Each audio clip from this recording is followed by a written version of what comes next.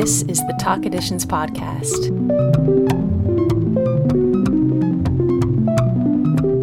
Free improvisation scares people because it's too close to life and death.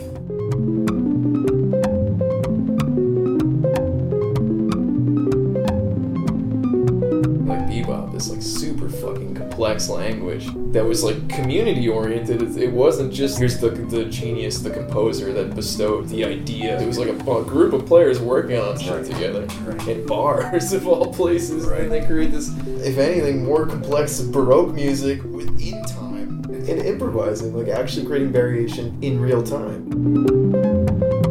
This season, we asked some of our recent collaborators to bring a guest of their choosing onto the podcast for a conversation.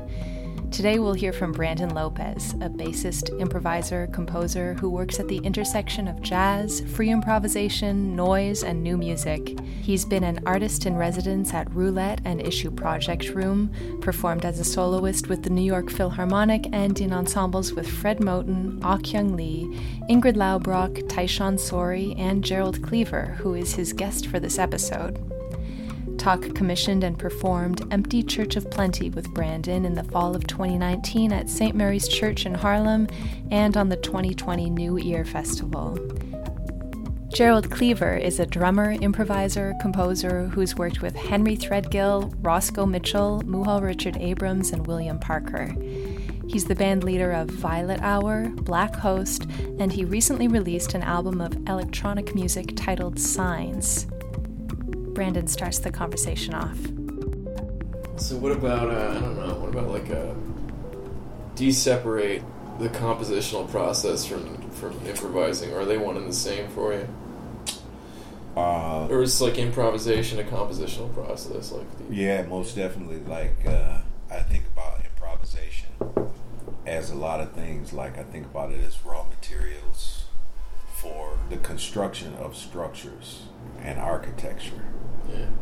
Being able to just construct something that could stand on its own, me as a solo drummer, if need be. That's how concise I want to be.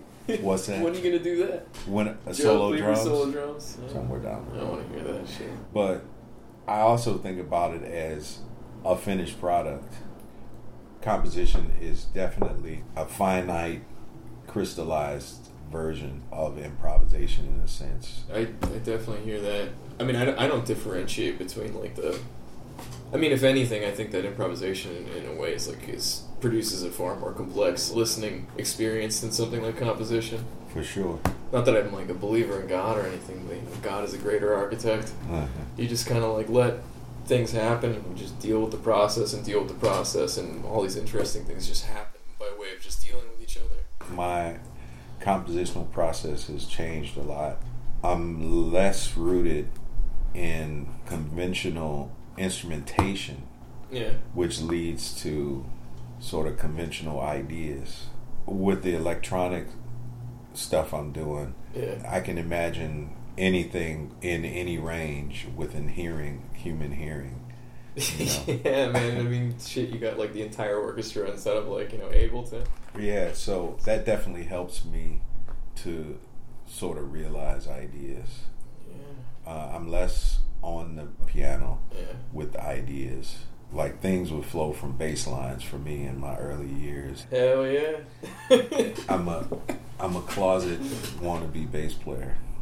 But now, it's gotten to the point where I'm hearing other things. So, yeah, man. The one thing I don't like is trying to blur the lines.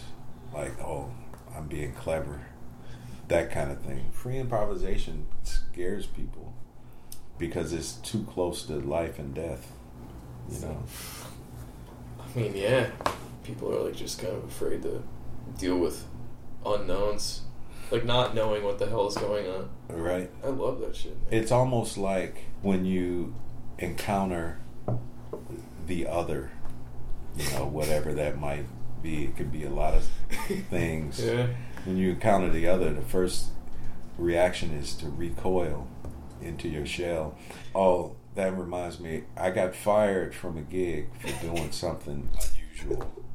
and it wasn't even that unusual. Like the guy that fired me, he thought I was fucking with him. He thought I was messing up his song on purpose, and that was the farthest thing from my mind, you know.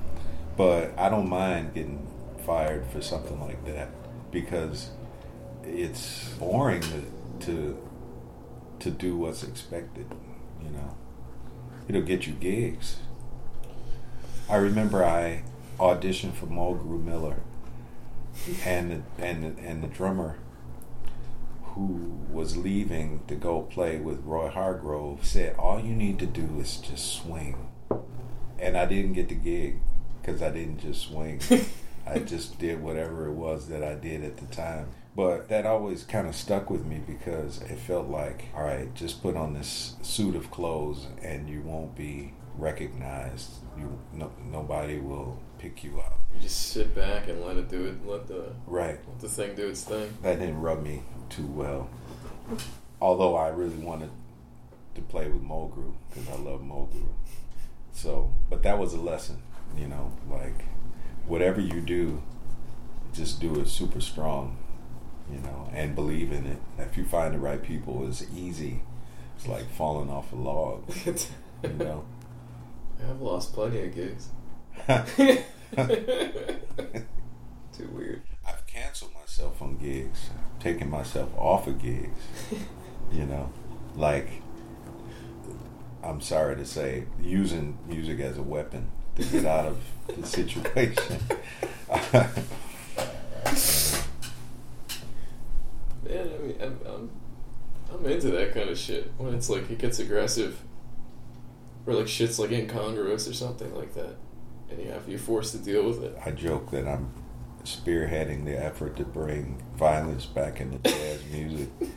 I really want it to be as real as it possibly can be, you know. But that goes for our times, you know. Yeah. What has transpired in the last 4 years and what's happening with half of the country, that's truly like life or death, because if you get in the right situation, you will definitely put your life in your hands. Let's say that. Yeah. It's really interesting that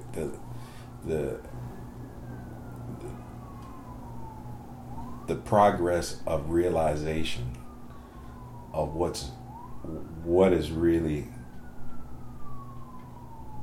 out there. Like, I thought, oh, New York, we're blue, we're cool, you know.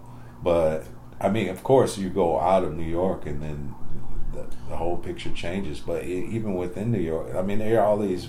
Someone was telling me they were seeing MAGA signs in Hell's Kitchen. So if I was on a cliff hanging by my hands and there was a white guy who, if he had to take some kind of risk to save my life, wouldn't do it. That's how I feel now about half the country. I mean, what I thought it was all an illusion. Like, I'm an optimist, and I believed in all of the country, you know, to do the right thing, but I don't believe that anymore.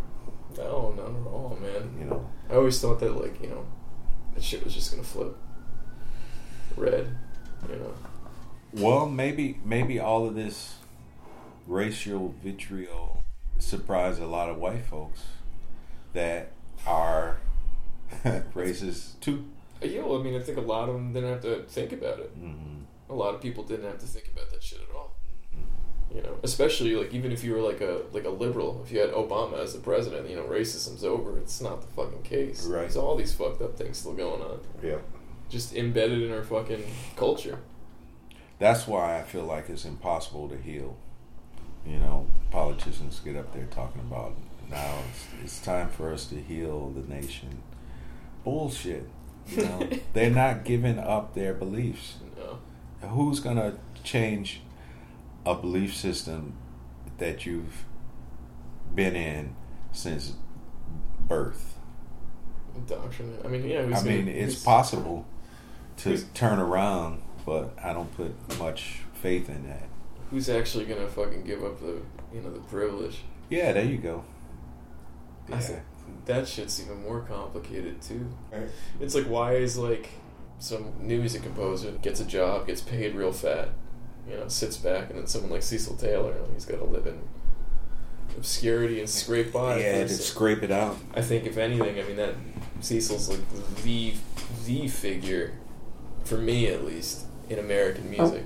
The dude who pushed everything out into the void, changed the way that you listen to music, the way that you think of like the player in music, And he was dealing with multimedia at a time when that wasn't like in fashion or anything. I don't think it ever was in fashion. When he was doing that shit, screaming on stage, like half the audience leaving and shit. Yeah, doing this dance, reading that poetry. Yeah, insane poetry. Just like, it's so completely, a genius. Yeah. He brought things into being that were not before. Synthesized scales. The way he chose to deal with the Western tradition, on their sacred instrument, the piano. He fucking pulled it apart. He pulled it apart, and not only that, he did something that was like so incredibly virtuosic and so fucking antisocial at the same time. Yeah, Miroslav was prone to bluster. He's a narcissist, nice narcissist though. Yeah. He said there were 3 bass players in the pantheon of jazz music: Jimmy Blanton, Scott LaFaro, and himself. Sitting again in Italy, sitting at the table with Nasheed Waits. Nasheed stops right in the middle of eating and puts down his fork and said, "Miroslav, what about Charles Mingus?" He said, "Oh, he was sloppy." First of all, Miroslav can never be that soulful. Second of all, Mingus derived his own technique also. It was informed by what he grew up with. Take one more example. Warren Smith, great percussionist. There's footage of him playing like gongs, bass drums, timpani even, with traditional grip, not matched as you're supposed to do. You're supposed to hit a gong matched, not this way. So like the people would look at that and say, "Oh, this guy doesn't know what he's doing," and he thinks he's playing a snare drum. See, those blacks, they don't know how to follow rules. Like, you completely throw out the baby and the bathwater. Yeah. That shit's so fucking ridiculous, because how the fuck did anybody figure that out in the first place? They just started hitting shit, you know what I mean? Regardless of like the technique developed afterwards, but to say that there's like a correct way of doing anything is like fucking ridiculous. Anything like with music, I think. Of course, there's a correct way to look at it. There are optimal ways to do things, but that's different than correct. Yeah. Like an athlete. You could be an optimally trained athlete and still suck. I don't know, in music, it's like you hear stuff like, people who are not optimally trained, in certain ways, but they still make more music than players that have significantly more technique. Yeah. Sunrise Band, they have like John Gilmore and Marshall Allen next to a mailman, who happen to play baritone saxophone. Yeah, did you ever hear Steve's story about Steve Swell? Steve Boszkowski. He was coming in from Europe right around 9/11, and he had a baritone saxophone that he snuck, like he just got on the plane, and he was afraid they'd have to check it because there's these those chipboard cases, and he was freaking out. He sees this dude, he's like denying large luggage, like checking all this shit. He gets up to the guy and he puts the saxophone. He's like, "Oh, that's a baritone saxophone." And he was like, "What are you into?" And Steve names a few people. And this guy's like, "Well, I've been in Sun Ra Orchestra for the last 30 years." And it was Danny Thompson. He was a baggage check dude in Philadelphia Airport. Wow. And he let him through with the... right on. Yeah. How was Steve going to call himself hiding that anyway? I don't know. Steve's sometimes on another plane.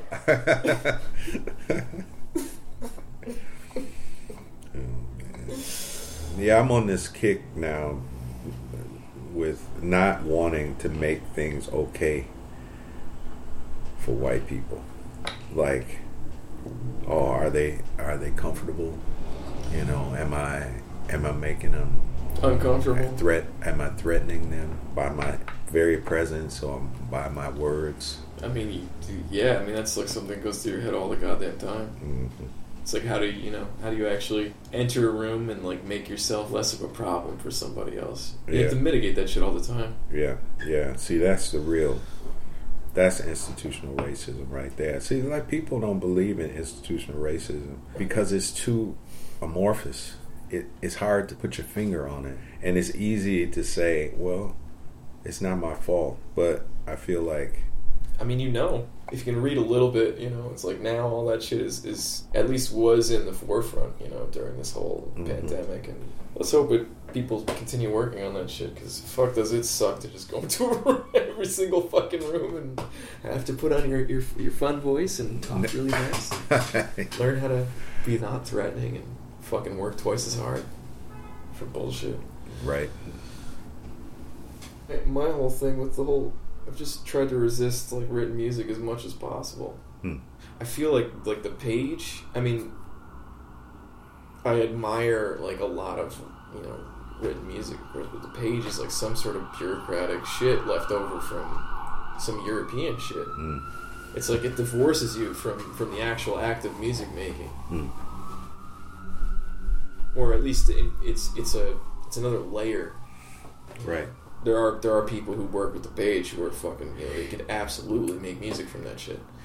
But like, just coming from like, like Puerto Rican culture, which is like a mix of European, Native American, and West African. Like, actually, it's like my grandparents were killing chickens in the basement doing fucking Santeria shit. You know what I mean? Matt, see, that's the music right there.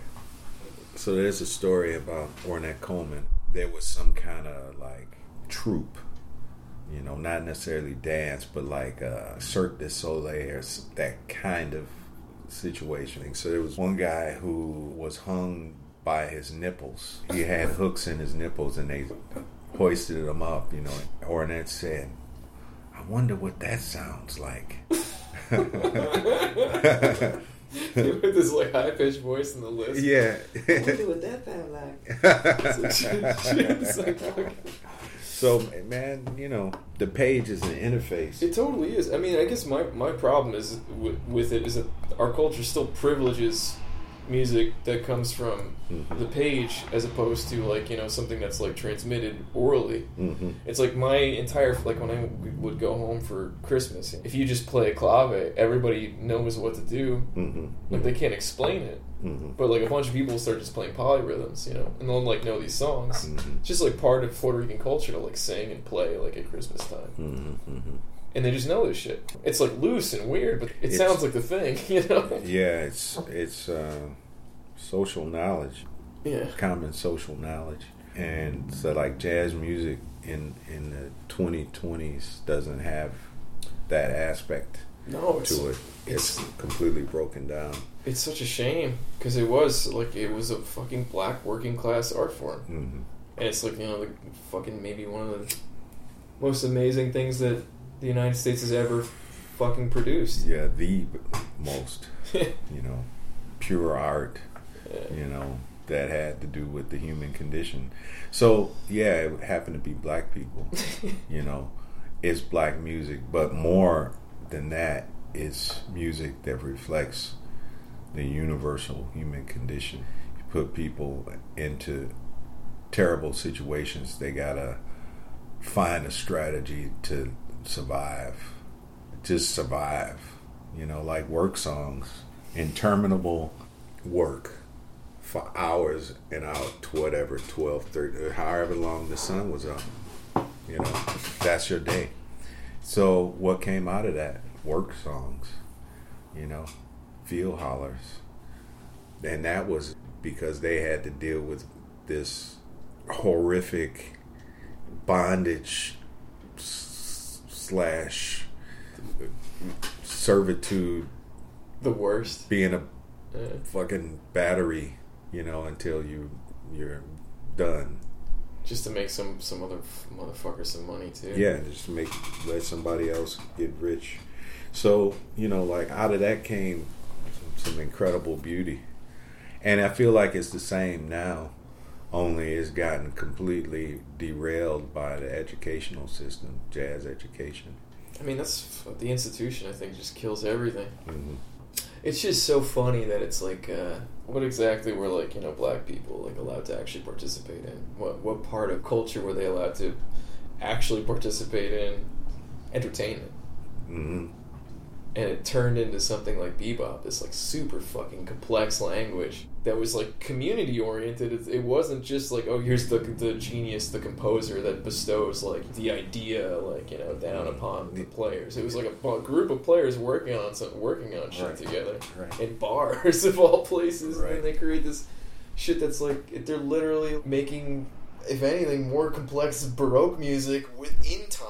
And improvising, like actually creating variation in real time, in places like fucking bars, unpretentious, hyper intellectual, and at the same time not, And then you get someone like Cecil or Ornette or Mingus, these people that just continue to push it into the deep end. I've been thinking about this kind of stuff a lot, particularly this week, because we had a Zoom meeting with Warren Smith, and he worked with Tony Williams in the early 70s in an incarnation of Lifetime.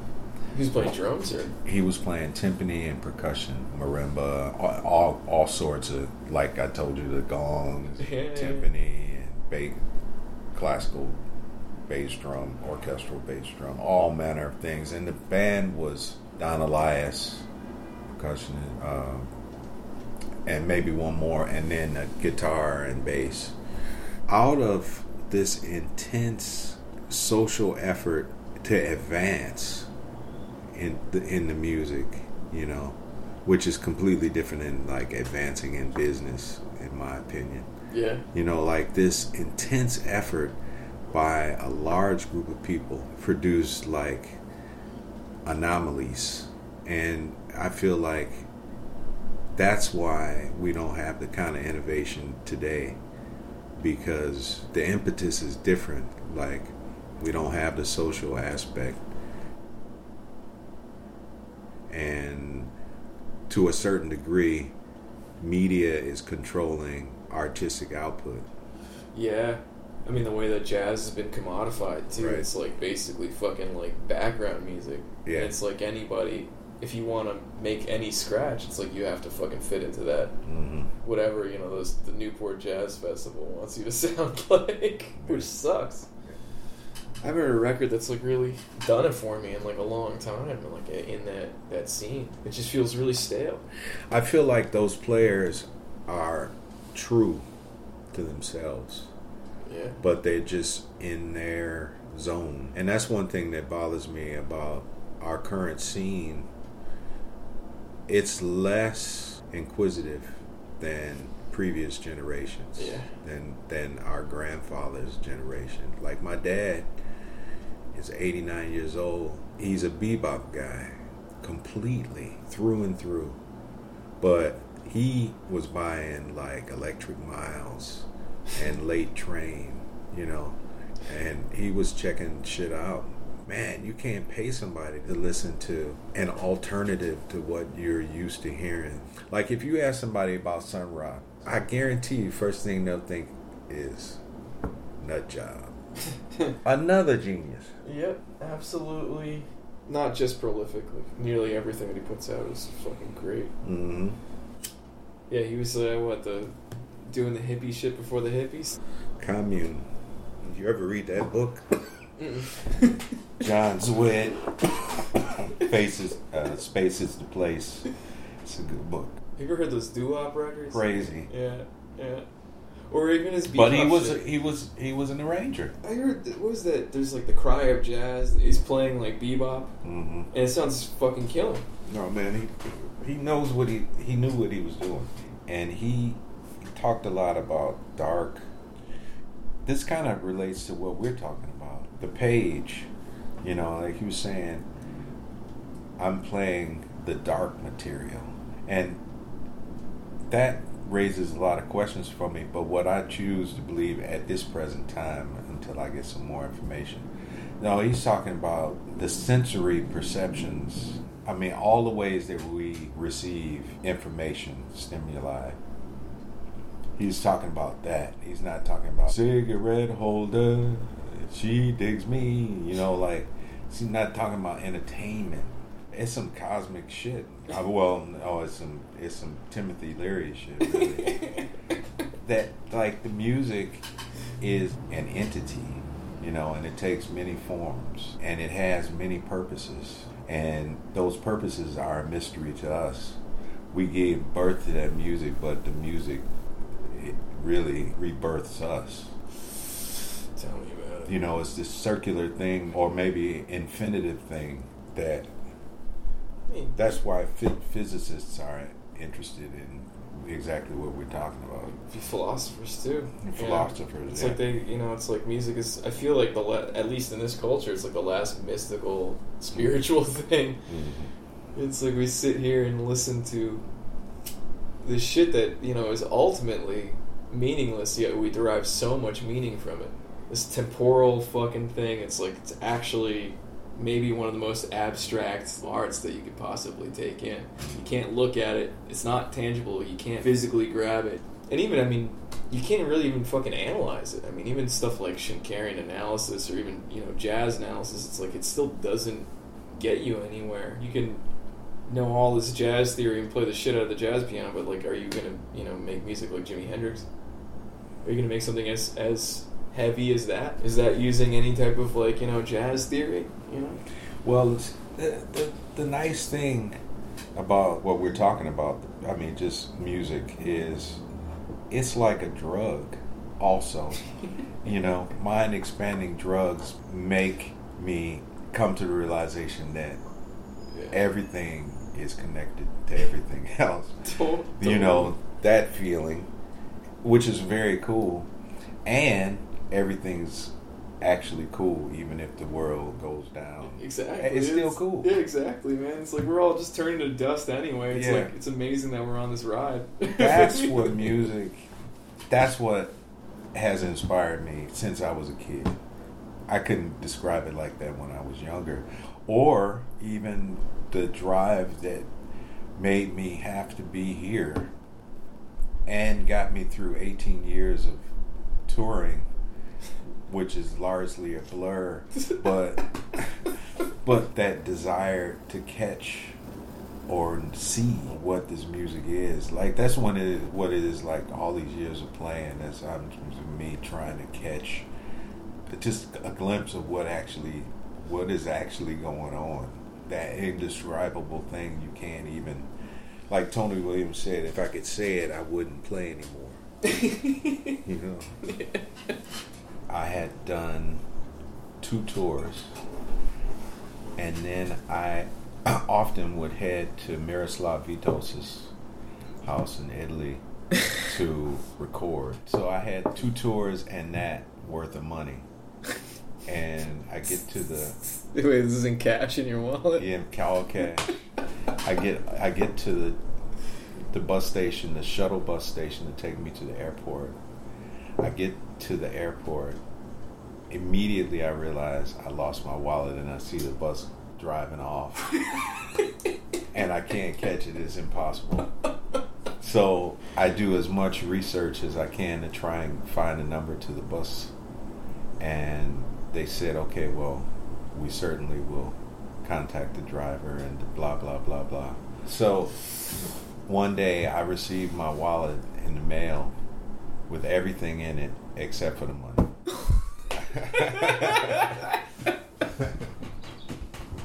The last tour, I think it's the last European tour I went on, I got in like a pretty terrible, almost like a fist fight with people I was with. I couldn't hear myself on stage, so I stopped playing. Like, the mix was fucking awful. It just sounded like soup, and it's a really super fucking loud band, so I just dropped out and stopped playing. And it sounded way better, And then afterwards, like, I was fucking pissed off, and I went outside. I can't remember the name of the place. Some shitty town, like, north of Copenhagen. And there's this like Danish acid head who was trying to just talk to me. She's like trying to like, she's like, can I have a kiss, please? I'm like, dude, just get the fuck out of my fucking face. Like, I don't want to talk to anybody right now, you know? And I'm like pissed off about that too. And I go upstairs and these two just ream me out. How dare you stop playing? Like, we're a trio. Like, fuck you. We booked these gigs for you and you don't even fucking play. Then the drummer told me he was going to kick me in the face. And I just completely went off, got in his fucking face. Like, shut the fuck up. Do it. Do it. You know? Mm-hmm. Totally back down. Of course. Yeah. Shit. I was like feeling like fucking dark the other week. I was like, man, I just want to fucking quit music, like go back to school, like get like a real job, get some money, you know. And then I played the bass and I was like, oh, this makes me feel way better. It's gonna make me feel way better than anything. Yeah, life is complicated, but music actually makes it simpler for me. Yeah, it's interesting that like improvised music, it doesn't seem like it's been commodified yet. I don't know why that is. Maybe it's because it's completely just rubbish to them. Either that or they just can't figure it out. Or maybe both. I think it just takes like a lot of time to get used to like to orient yourself in it. Mm-hmm. And if you're not just directly exposed to it, you really have to focus on it or be present with the music to actually take it in and experience it. You know what's interesting, too, speaking of like, you know, fucking not knowing what the fuck is going on, I got a message on Instagram from this kid who's like, hey, I'm doing this live stream, like, we need a bass player, blah, blah, blah, blah, can you do it? And I was like, yeah, sure, whatever, if the money's right, let me know how much it is, in my email, here's my email, whatever, you know, he dropped me a line, and it's like, the money was right. I was like, alright, cool, like, we'll show up. And I was heading over there, and I was like, what the fuck am I getting myself in? Who is this person? Like, who are these kids? I was checking out his Instagram shit. He's got, like, you know, like 15, 20,000 followers. And I show up, and it's, like, drummer, keyboard player. The keyboard player is, I guess, the leader of the band. And then this chick who's running sound. And we're in, like, an empty apartment in East New York. And, like, people just smoking blunts and shit. And I'm like, what the fuck, man? Like, what am I doing here at 11 a.m.? Like, I'm too old for this shit. And we played, and it was fucking great. This drummer, Brandon Donald, Buzz, they call him. He's from Compton and originally from Detroit. Oh, wow. And he's fucking killing. I bet. Fucking like, you know, like gospel chops, but he's playing free shit. Really minimal drum kit, pulling shit out of like a box, like shaking shit around, like. Oh, that's refreshing. Yeah, it was great, you know. And then the keyboard player is this Puerto Rican kid who's, I guess he's from Brooklyn.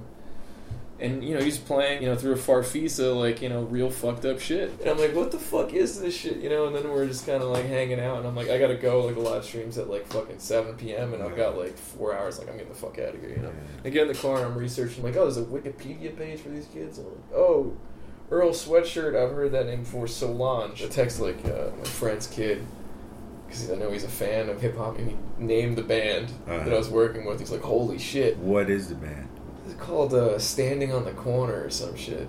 Pitchfork Buzz. Win Marsalis' kid is in this shit. And these kids are like in their 20s. I don't know. I don't fucking know. Oh, you didn't meet them. Yeah, you know. They're way into free jazz, these kids. Yeah. It's hilarious. Yeah, they know what prime time is, and they're into, like, you know, Ornette's prime time. That's what's up. They actually exist. I was, like, getting bleak for a minute. Yep. Yeah. Also just, like, looking for, like, you know, other fucking people who are not white who are actually into, like, you know, weird music nowadays. Yeah, that's few and far between. The whole quote-unquote East Side thing is, I mean, they're just getting old. I know. You know, I love that thing, but 60 years has passed since Ornette. And it's a huge history there already. It's like history has turned in on itself. In the 80s, it did it in a kind of a constipated, bad way. You know, like regurgitation of, or like even a false projection of what actually happened only 20 years before. They were very capable. You could play the hell out of their instruments. But I'm not, like, this is a blanket statement. I don't mean it like every one of them. There was some cool people in there who are actually not that much older than me. You know, so technically I'm in there, except I'm a super late bloomer. So that kind of worked to my advantage because I was more open to what was happening. Like, for instance, Bad Brains. You know, I was more open to punk because, I mean, there are all kinds of strategies there and beautiful structures that I can absorb and apply to improvisational music. But like a dude who might have been like 5 years older than me or 7 years older than me would not be open to that. I don't know. I feel like there's like, regardless of like age, you know, there's certain people that are just open to it and certain people that are closed off. There's plenty of kids my age who are closed off to this shit. Okay. And they're still in that mindset. Mm-hmm. I suppose they're making whatever kind of music there as far as they can go. Like, certain people have different capacities. Man, I think that's fucking bullshit. I think it's like, sorry. Like, I think it's a cop-out. Some people will push themselves because you have to. I play the way that I do because that's the way that I play. You know what I mean? And having to reconcile that with this weight of, like, scholastic tradition and being like, I don't necessarily fit into this shit. How do I actually, you know, how do I fit in, you know? Mm-hmm.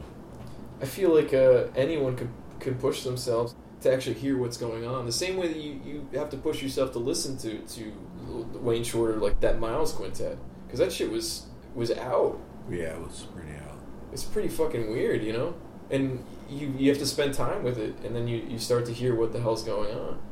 It's the same way with, like, you know, stuff that's even, like, you know, like the Roscoe shit, too. You have to get acquainted with the language. The same thing with bebop, at least for me.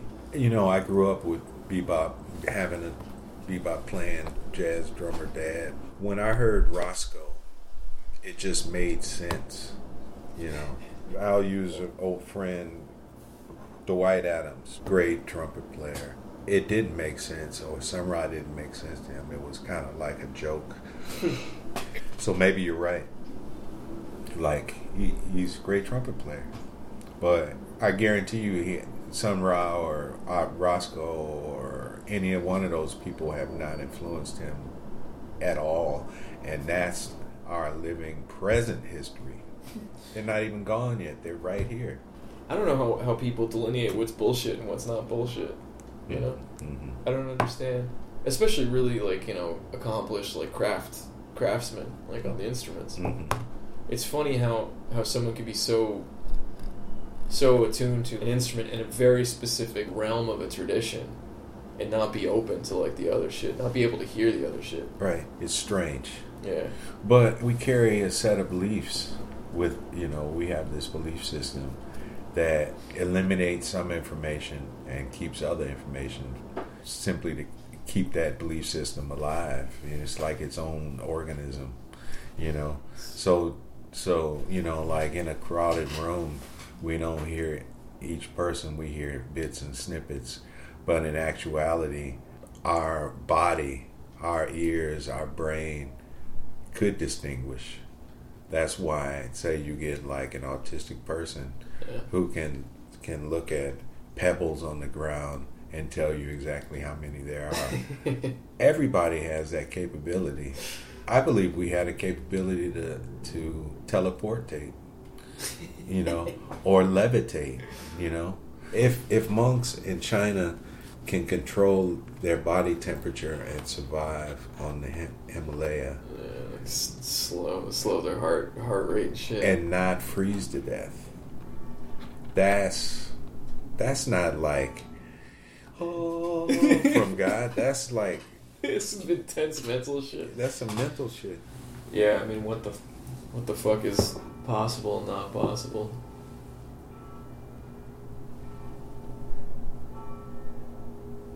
Yeah, let's call it there.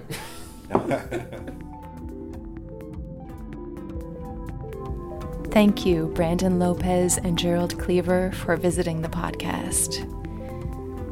The music on this episode was from Gerald Cleaver's recent album, Signs, which you can find on Bandcamp. Links to that album and to more information about Brandon and Gerald are in the notes for this episode. This episode was produced by Brandon Lopez in collaboration with Talk Ensemble and edited by Charlotte Mundy. If you liked it, tell your friends about it. Rate, review, and subscribe to the podcast. Thanks for listening.